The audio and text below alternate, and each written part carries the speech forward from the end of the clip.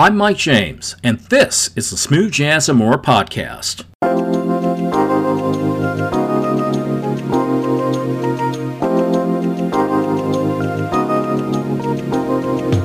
This podcast is supported by the generous donation of our listeners. If you like what you hear on this podcast and want to help, then please show your appreciation by donating to our GoFundMe fundraising campaign. Just go to our website at smoothjazzandmore.com and click on the banner on the left side of our webpage. No donation is too big or too small, and every dollar that you give goes directly to help maintain our administrative costs.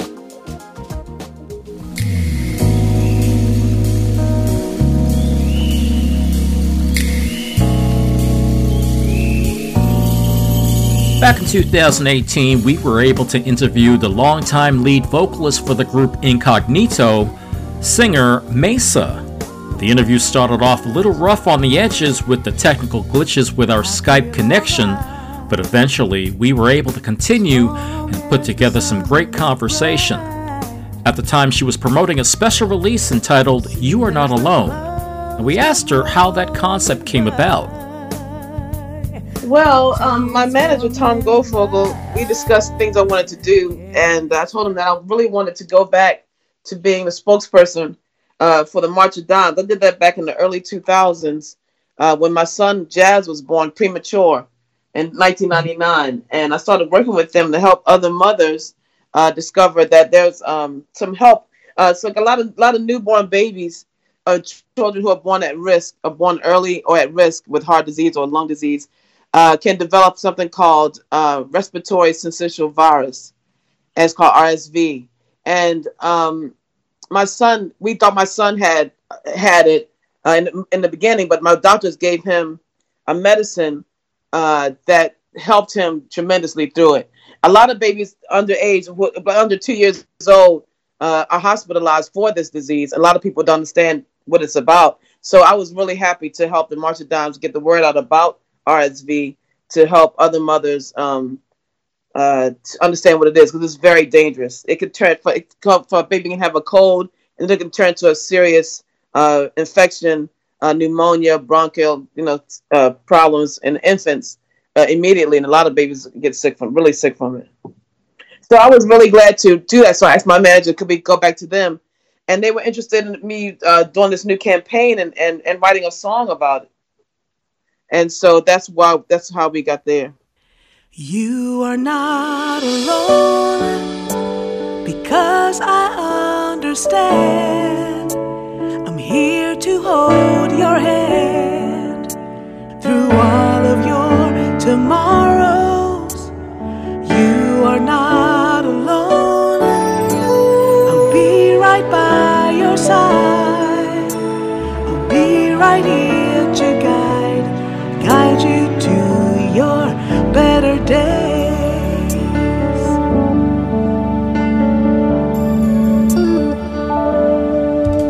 When you face a world of trouble and you need a helping hand, when you have so many questions and it's so hard to understand, well, I've walked this road before you, so you can trust in me. Hold on to me, and I will be the friend you need.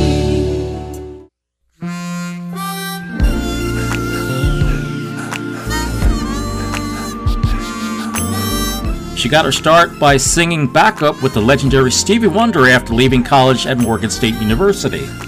We asked her about that collaboration.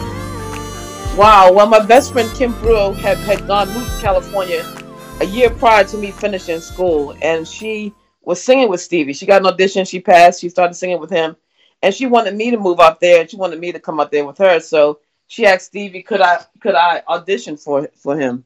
And when he came to Baltimore to do a celebration with the choir from Morgan State University choir that I was on, he did a Martin Luther King celebration every year, and I auditioned that day. I had 1 year left in school, so I passed the audition, but I asked him, could I please finish my school and then come, for my college degree, and then come out there. And he was really cool about it. And so I did. And what happened was he was working on the Jungle Fever project at the time. And that's what I started with. That's how I started. Studio hours were pretty long. I remember 12 hours or more sometimes.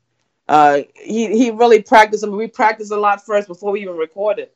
So he's a stickler about, he's a perfectionist, and he wants things, a certain way. So I remember doing that a lot. We rehearsed a lot before we even recorded the stuff. So, but it was amazing. So have sweet dreams till the morning. Have sweet dreams through the night. Have sweet dreams till the morning. I'll be holding you until the morning light. Each and every morning, before the sun starts dawning, I'll be right by your side. I am right here with you, no matter what you go through. I am right by your side. From the time your day begins, there's no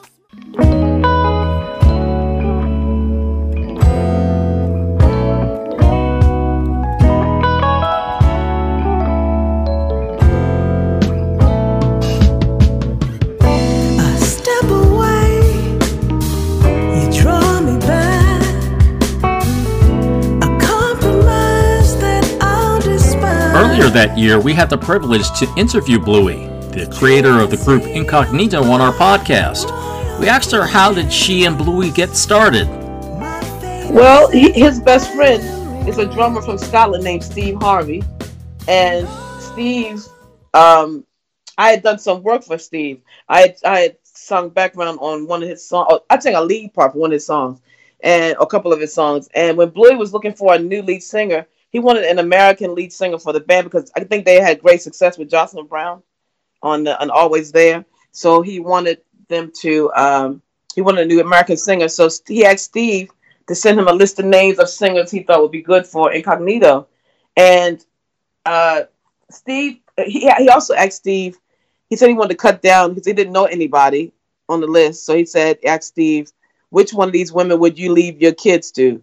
And he put me first on top of the list. And that's why Bluey called me. And that's how I got the gig. So, it's amazing. So when Bluey called me on the phone, we had a long conversation about music. I told him about Rufus and Shaka Khan, because I had no idea what Incognito music was, to be honest with you. That was days before the big computer and internet, and, you could just find anything on your phone and all that stuff.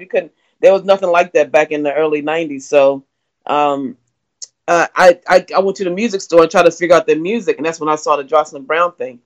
And that was the day after. I talked to Bluey on the phone. So I really didn't know what they were about. I just knew that it was an opportunity to go to England and also to be the lead singer of a band. I just didn't want to pass that up.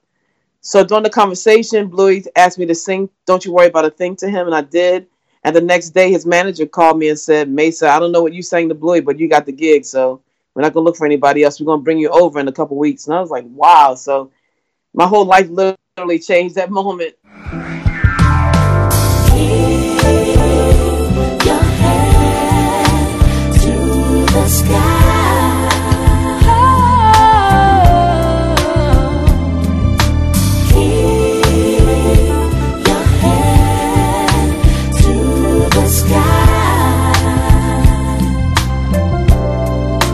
Master told me one day I'd find peace in every way, but in search for the clue, wrong things I was bound to do. Keep my head to the sky for the clouds to tell me why. As I grew, I was strange. Master kept me as I repent, and he said. Eventually, she recorded her debut self-titled CD in 1995, and we still play the track Raindrops on our playlist. What was that like going solo for the first time? was scary. I'm gonna have to admit it was very scary. I didn't know. I was excited too, though, because that was like, oh my God, I get to go solo this soon. I thought it would be a while before I would get to that point, in my career. So to go solo that early was really great. I was scared because I've been used to being with Incognito, being the kind of like even though I was the lead singer, I was still like a sideman. I didn't have much work to do besides focus on what I had to sing, And as a solo artist, you become the boss immediately, where you have to choose your music, your musicians, your this, your that. You have to be in full control of everything. And so it was a big leap from what I was doing, but it was also magical. We also asked Maysa, what advice could she give to those artists who are still looking for that first break? Wow. I think for the most part, as an independent artist, what you have to do is stay true to yourself and who you are, hone your craft, know who you are, and stick to what you're doing. Somebody once said, I'm not sure who the quote came from, but they said, don't try to conform to the world, wait for the world to conform to you. Wait for the world to come to you. And that's what I've tried to do my whole life, is try to just make good music, stay consistent. My focus is on my focus and my pride in my music is making as high quality music as I can afford to make, and also to make people happy. That's my goal. It's to make people feel better about their situations. I want people to know they're not by themselves in any situation, because we all have been through everything together. I mean, a lot of people don't understand, so many people go through stuff and keep it to themselves so people don't know, I've been a person who's been very open with my life, with my love affairs, or people hurt my feelings, or work frustrations, or, money frustrations, all of that. So I think it helps other people by doing that. And I think, so once you hone your craft, once you know who you are, and once you decide not to be somebody else, don't try to be the next Beyonce, don't try to be the next, Kenny G or somebody. Don't do that. Be who you are, and make yourself a vehicle for what this is. And that's how you become an individual in this craft, in this art form. And I hope that people also learn early that you need to surround yourself with like-minded people who want to do the same thing. Also get a really good attorney, and get on your social media game like really good, because that's going to be how you're going to sell music and how you're going to get out there as an independent artist. I've been through the whole record company thing, and that's why I kind of started my own label. It's because, I've been owned pretty much by people for the last 27 years. And I just thought, if I'm going to do all the social media, if I'm going to do all the outreach that I can on my own, then I should own my music. And that's, Prince and everybody were trying to tell us this many years ago, about owning your own masters. It's extremely important at this day and age. So you don't have to have, it's good if you want a record company, that's fine. I'm not saying it's bad to have a record company, but I'm saying, because sometimes they can make your reach, even broader.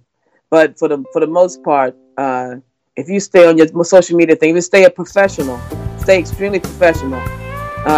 You have to take a lot of crap off people sometimes, but use your friends to let go of the stress, and then you keep going and keep being professional, keep doing your thing, do the best you can, bring your A game every time, and eventually the world will come to you and things will turn out the best. Raindrops keep falling down, your voice keeps calling me, such a familiar sound. Those rainy nights keep haunting me, raindrops keep falling down, your voice keeps calling me, such a familiar sound.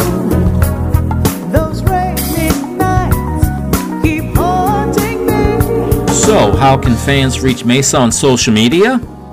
I'm on Facebook, Instagram, Twitter. So I think that's it. I can't do anymore. It's like my niece and nephew keep trying to get me to go on more stuff. I can't do it. So I can't do the Snapchat and all that stuff. But I'll do, I got those three things for the most part, Pinterest and all that stuff. But yeah, so those are ways you can always reach me. Instagram is Maysa Leak Music, and my official like page on Facebook is on my website. If you go to my website, it has all my links to everything that I'm tied up with. You go to Maysa.com. Yep.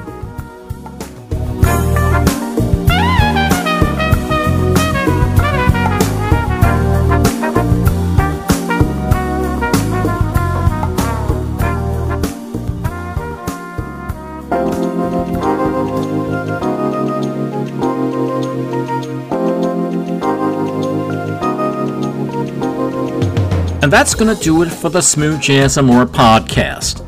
If you like what you heard, then please show your appreciation by donating to our GoFundMe fundraising campaign. Just go to our website at smoothjazzandmore.com and click on the banner on the left side of our webpage. No donation is too big or too small, and every dollar you give goes directly to help maintain our administrative cost. I'm Mike James. Thanks for listening. Copyright 2023. SmoothJazzandMore.com. All rights reserved.